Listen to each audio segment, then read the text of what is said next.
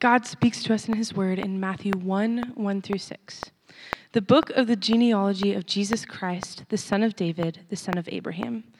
Abraham was the father of Isaac, and Isaac the father of Jacob, and Jacob the father of Judah and his brothers, and Judah the father of Perez and Zerah by Tamar. And Perez the father of Hezron, and Hezron the father of Ram, and Ram the father of Amminadab, and Amminadab the father of Nahshon, and Nahshon the father of Salmon, and Salmon the father of Boaz by Rahab, and Boaz the father of Obed by Ruth, and Obed the father of Jesse, and Jesse the father of David the king. And David was the father of Solomon by the wife of Uriah. This is the word of the Lord. Thanks. All right. Well, you guys are welcome for a genealogy on the Sunday before Christmas. Just invigorating, thrilling story we just read. Hey, if you're new to us, we're preaching through Advent. So let me explain real quick what Advent is. Advent are the weeks of Christmas and leading up to Christmas. Christmas is coming this coming week. We celebrate the craziest thing that's ever happened in the history of crazy things. God becoming man. That's what Christmas is. And Advent is all of the weeks involving Christmas and leading up to Christmas. And the reason that we celebrate Advent is because throughout the Old Testament, and throughout really the New Testament as well, but just the history of God's people, they had to become really acquainted with patience and waiting. We have no grid for waiting and patience right now. We don't have a grid for it, man. We like microwaves. We like to microwave Hot Pockets. I've never had one of those, but some of y'all are saying amen. But we don't just microwave Hot Pockets. We like to microwave our paycheck. We like to microwave our careers. We like to microwave relationships, healthy marriages. We want it all right now, right away, in a matter of seconds. Some of us struggle to wait 40 minutes. Can you remember the last time you had to wait 40 minutes? How many of you are able to stay on hold for 40 minutes? One person raising their hand. I am blessed by that. Patience is a virtue. I can't do it. How many of us would wait in a drive-thru for 40 minutes? If you've ever been to the Popeyes here, man, straight up, that's at least what you're going to get. Well, I hope there's no general managers of the Popeyes in this room. I love Popeyes. Anyway, we struggle to wait 40 minutes, man. Waiting is a biblical thing, though. We want right now, right away, and we'll compromise the right thing to get the quick thing. That's what we do. I do it, you do it. And the reason we celebrate Advent, and we call it Advent, is a period of waiting. And it was the 400 years of God's people where God did not speak to them through a prophet. In the Old Testament, God spoke through prophets, through people, and they would say things to the people of God. And that's how they knew what they should do, or God would continually speak. He even spoke in an audible voice to them. And now, God's people are used to his voice, used to prophets, and then you get 400 years of silence before Jesus came.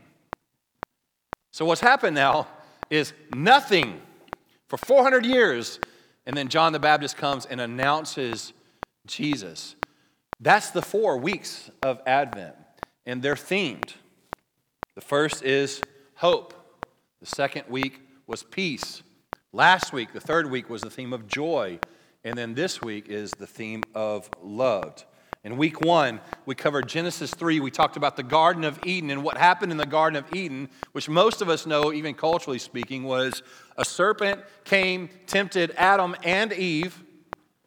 She ate the fruit that she was not supposed to eat, the tree of the knowledge of good and evil. She bought into what the Bible calls the lie, which is this lie: you can be God. That's the lie. She bought into that, and because of that, we have a cursed world. Sin had not entered the world, and right in that moment it did. And all sin comes under the banner of this one lie: you can be God. That's called the fall. So we looked at Genesis 3 in week 1 with the Garden of Eden, paradise lost, the tree, the serpent, the woman, and the lie. And we looked at the hope we have in Jesus, even out of brokenness, a new Adam. And then in week 2, we talked about the story of Exodus, how God's people were under slavery. They were under a yoke of oppression from the Egyptians. You might know the story of Moses. He parted the Red Sea. Well, that's the story of Exodus. Egypt and God's people, and Moses, by God's grace, was sent by God to come and deliver people. The theme out of that was peace. And then last week, Pastor Pat preached on exile, Jeremiah 29. God's people in the wilderness, they were delivered from slavery. And they were on their way to the promised land, but they weren't there yet. They had been delivered by the deliverer, and they were in the wilderness on their way to the promised land, but they weren't quite there yet. That's the story of us. Jesus has delivered us, and we're on the way, but we're not quite there yet. We know that there's already happened what Jesus has done, and then the not yet is he will come again to restore all things. That was the theme of joy, and now the final week is a grand finale of all these weeks of Advent. The grand finale is a genealogy. Cue the confetti. Matthew's gospel is one of 4 accounts of Jesus' life in the Bible. There are 4 gospels. That word means good news. Matthew, Mark, Luke, and John. Matthew is the first of 4, and it tells the story of Jesus' life. And the way Matthew starts is with who his great-great-great-great-great-great-grandparents are. It's bizarre. Doesn't make a whole lot of sense for Matthew to start that way. I mean, if you've got God in the flesh, don't you think you would stand up and give some good advice based on that? That's what everybody wants, right? We want advice. We don't deal well with announcements or news. This genealogy that Matthew starts with, it's kind of off. It's kind of weird. Why in the world would he put it in there? There's several reasons. I mean, one, Matthew is a logical person. Matthew spends most of his time going through logic to tell you, give you all the clues as to why this is very real. Jesus really was born, he really did die, and he really did rise again. And to announce who he came from would have given you logic, rationale. It's practical. It's an announcement. No doubt something that happened. But why in the world this particular genealogy? In biblical times, genealogies mattered a lot. They're not like us. Nobody's just sitting around like, can't wait to read 1 Chronicles 1 through 9. It's 9 chapters of just genealogies. Nobody's like just can't wait to get their hands on that. I mean, maybe there's 1 or 2 in here, but kind of weird. Genealogy is not something that we love to read.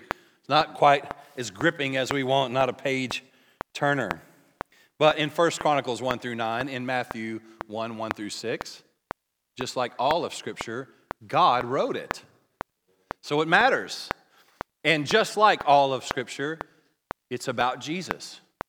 Even the genealogies in 1 Chronicles, first 9 chapters, and Matthew 1 through 6, is ultimately to reveal to us who Jesus is.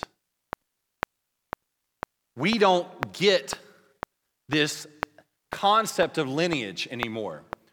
Nobody's introducing themselves as, I am Ben, son of Philip.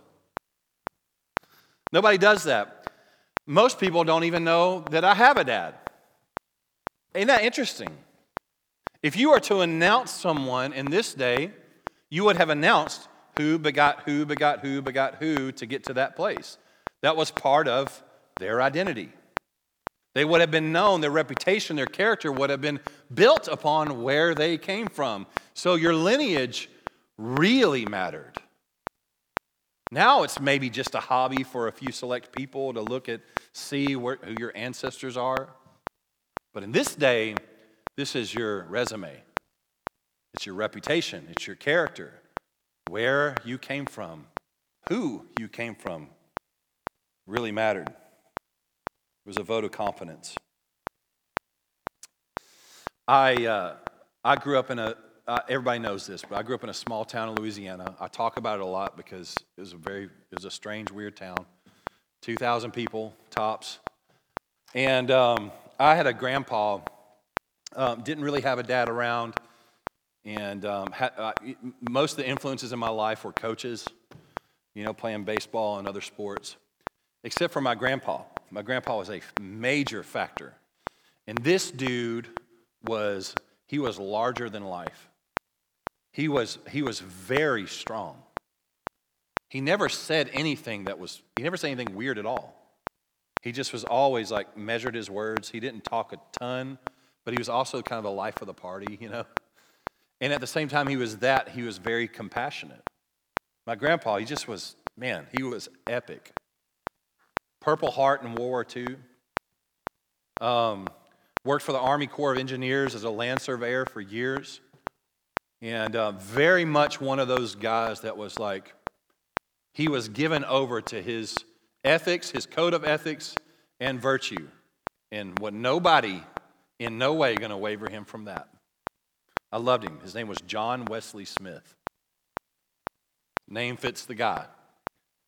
I remember on Saturdays, once or twice a month, my grandpa would take me, little Ben, and hard to imagine me being little, I know, but he would take little Ben, and there were two places we'd go. There's Pippin's Cafe, which was amazing. I still remember it as Michelin-starred breakfast, just like the best restaurant in the world that eventually got shut down for, health code violations. Pippin's Cafe was so good. And then right next door to it was Smokey's Barbershop, a guy named Smokey. And I remember it being the best haircut of all time. I'm sure that he probably never went to school. Nobody didn't have no kind of license or nothing. There's no telling what kind of bacteria, got into my head because of him not cleaning combs. Who knows? My grandpa would take me by the hand and we'd walk down to Pippin's Cafe, would eat breakfast with a bunch of old men that were in World War II veterans that I called uncle, and then we would go next door to Smokey's and I'd get my hair cut. And I just remember, I'll never forget the moment, that feeling of those moments for me. And people didn't even know my name. They just would call me John Wesley Smith's boy. And I kind of, to this day, I'm like, man, I wish I was known as John Wesley Smith's boy. He was a mountain of a man. Everybody revered him in the town. I look to him to kind of build, my masculinity as well, because I love his grace and strength. Most of us have lost our identity in lineage. I say that to say, for me, that was an identifier. And if you look at your life, you wouldn't know that story about me. You would never think to ask or care if I wasn't preaching to you today, and you didn't have to listen. In Jesus' day, it mattered who you came from and where you came from. So we're going to read this again because I want us to pay attention to some of these names, and we're going to hear their story today. The book of the genealogy of Jesus Christ, the son of David, the son of Abraham. Abraham was the father of Isaac. Isaac the father of Jacob, and Jacob the father of Judah and his brothers, and Judah the father of Perez and Zerah by Tamar. And Perez the father of Hezron, and Hezron the father of Ram, and Ram the father of Amminadab, and Amminadab the father of Nahshon, and Nahshon the father of Salmon, and Salmon the father of Boaz by Rahab. There's two times now, for some reason, we've mentioned the mothers of these kids. Zerah by Tamar, and now Boaz by Rahab. Kind of interesting. And Boaz the father of Obed by Ruth. and Obed the father of Jesse, and Jesse the father of David the king. And listen to this. David was the father of Solomon by the wife of Uriah. Very weird for a book of genealogy to mention mothers, women at all. It just wasn't a thing. It was always, who's your father? Which sons do you have? It was some weird kind of patriarchy back in that day. So for Matthew to mention 4 women is extraordinary. It tells you about God's character. It tells you about God's plan, the way that he designed women, equal to men in his image. But it also tells us something else. There's lots of women that he could have mentioned. Rebecca, Rachel, plenty of other women that were incredible women. But he mentioned specifically these 4 women. And the other interesting fact is all 4 of them were surrounded by morally questionable circumstances. And they themselves were morally questionable. Why these 4? Why in the world wouldn't you pick a squeaky clean lineage? It's the Son of God. He's got to be perfect. He's not going to sin. Why these 4? Who are these women? If Matthew is writing a book about the story of Jesus, then it really does matter what's on every page, including his genealogy. So let's take a look at these 4 women. First off is this. Tamar's mentioned. Tamar, go all the way back to Genesis 38. She married a man named E-R. He died. Tragic. Here's what's even more tragic. In that day, if you were a widow, you were culturally unaccepted.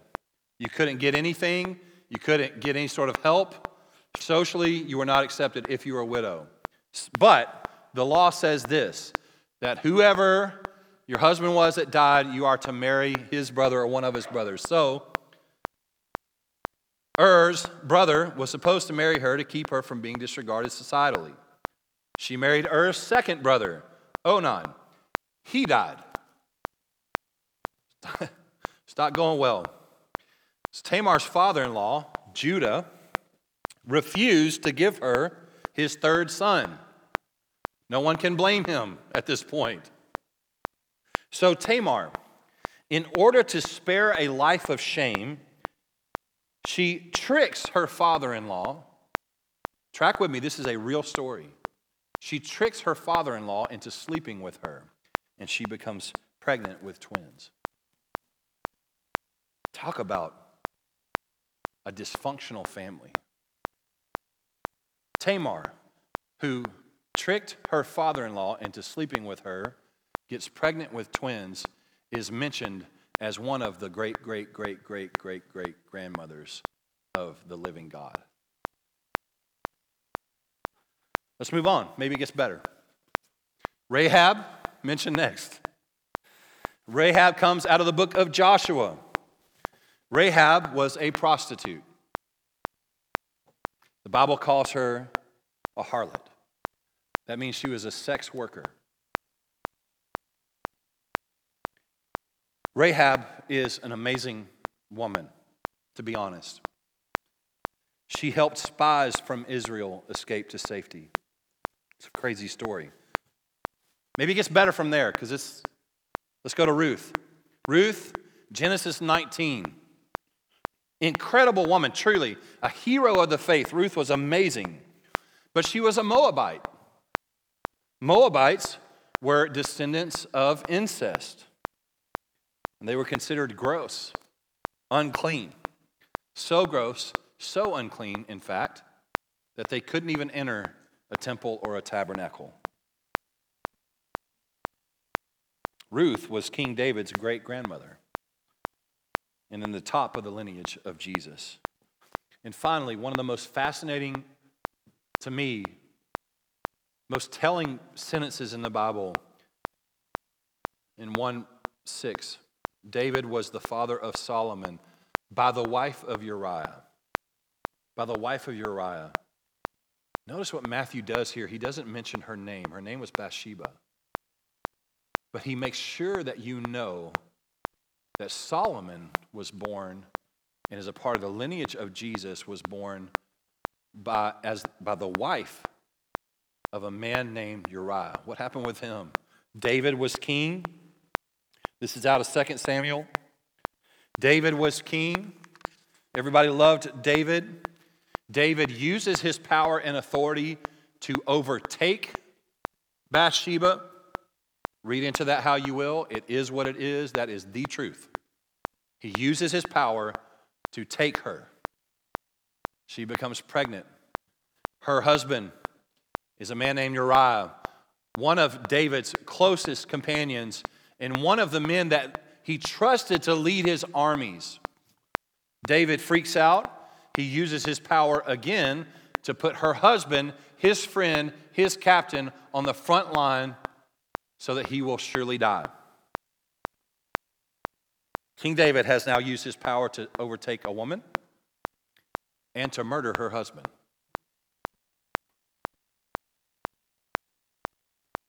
Solomon, by the wife of Uriah. This is the lineage of the King of Kings. Can you imagine Bathsheba's despair? Can you imagine the shame?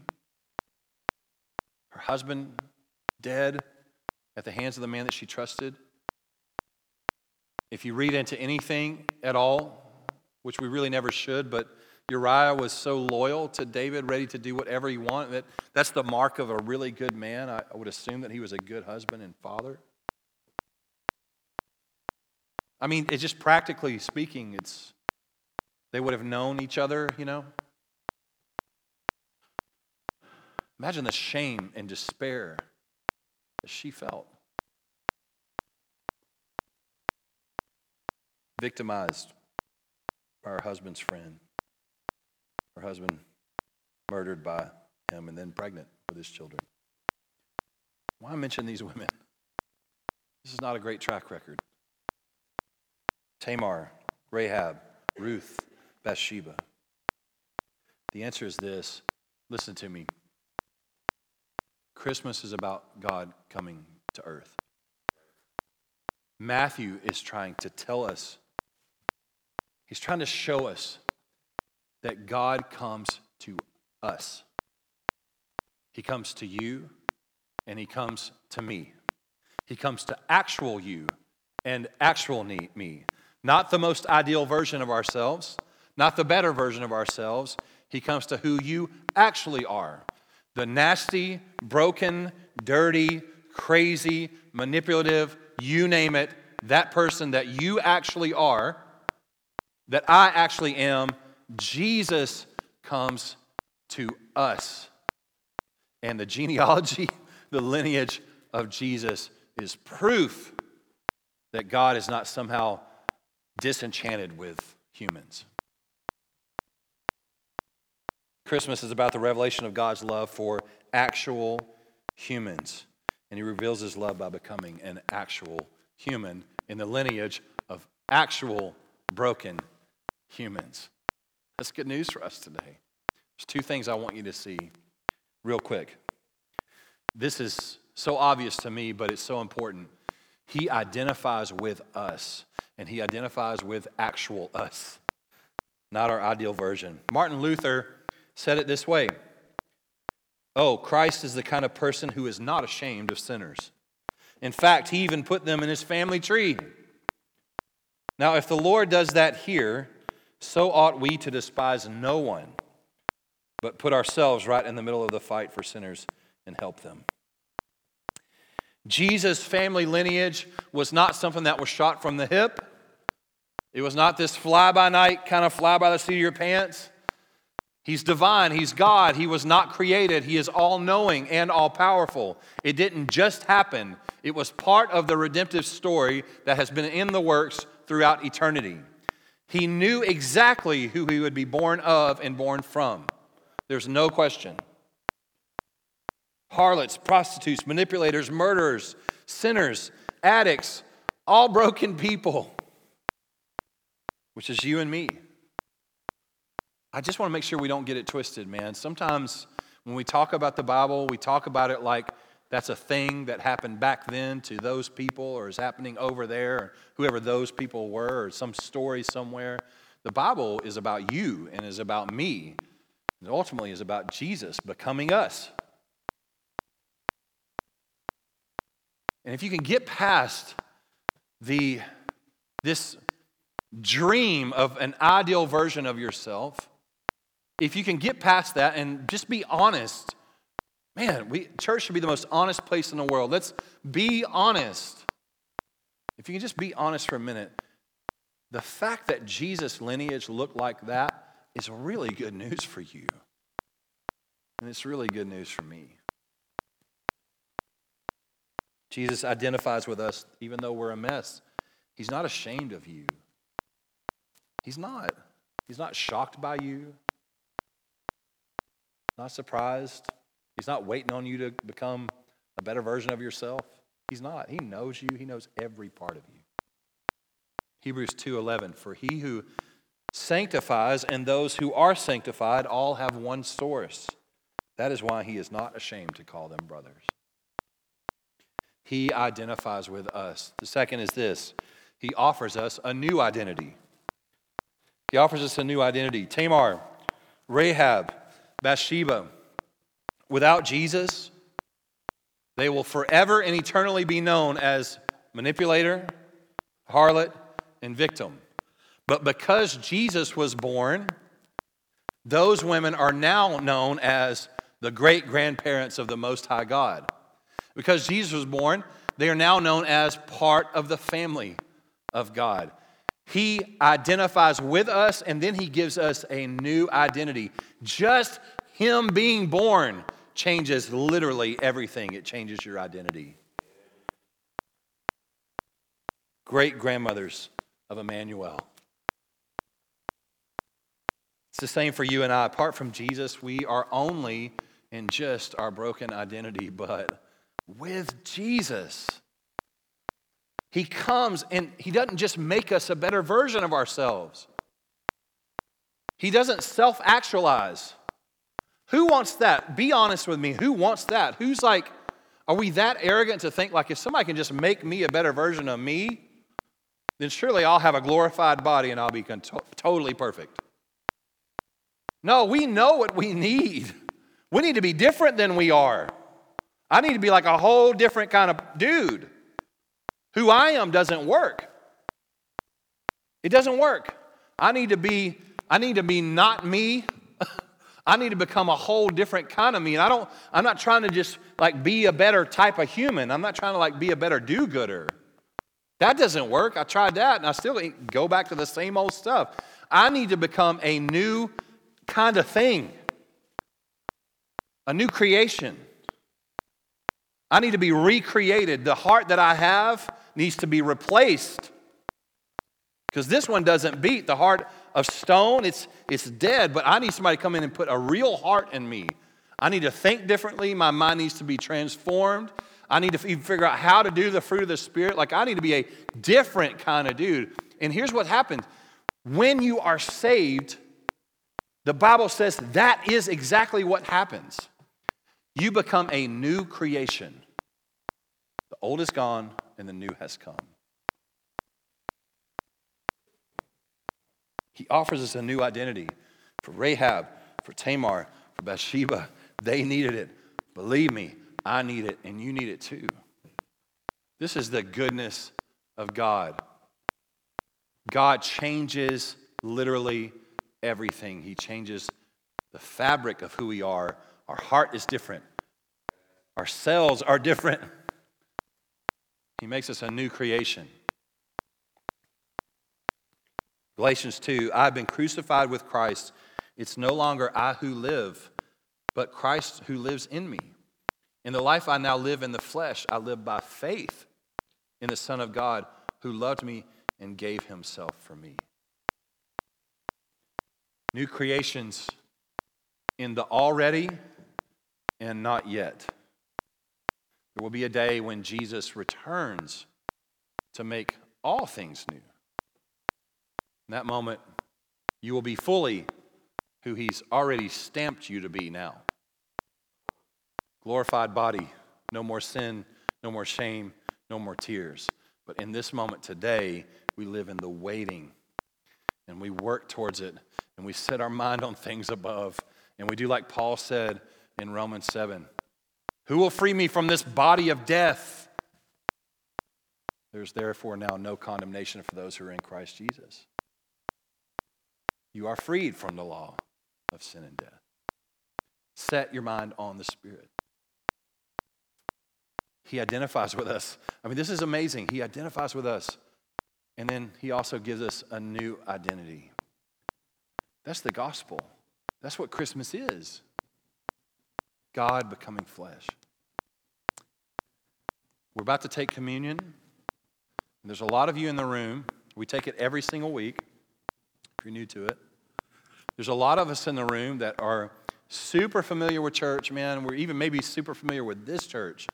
We're super familiar with Advent or the stories or whatever, but our hearts feel far from being connected with it. And I want to invite you today, put your heart out there. Say, God, here's my heart. I want to know you. I want to know you in the power of the incarnation and the power of your resurrection. Help me, Lord. And maybe you need to give your life to Jesus. Maybe you never have. Maybe your identity is in like all kinds of everything else.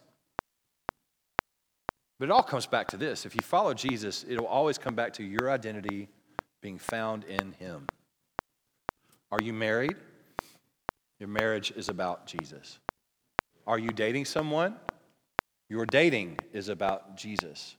Do you have a job? Are you lucky enough in such a tumultuous time to have a career that pays you well?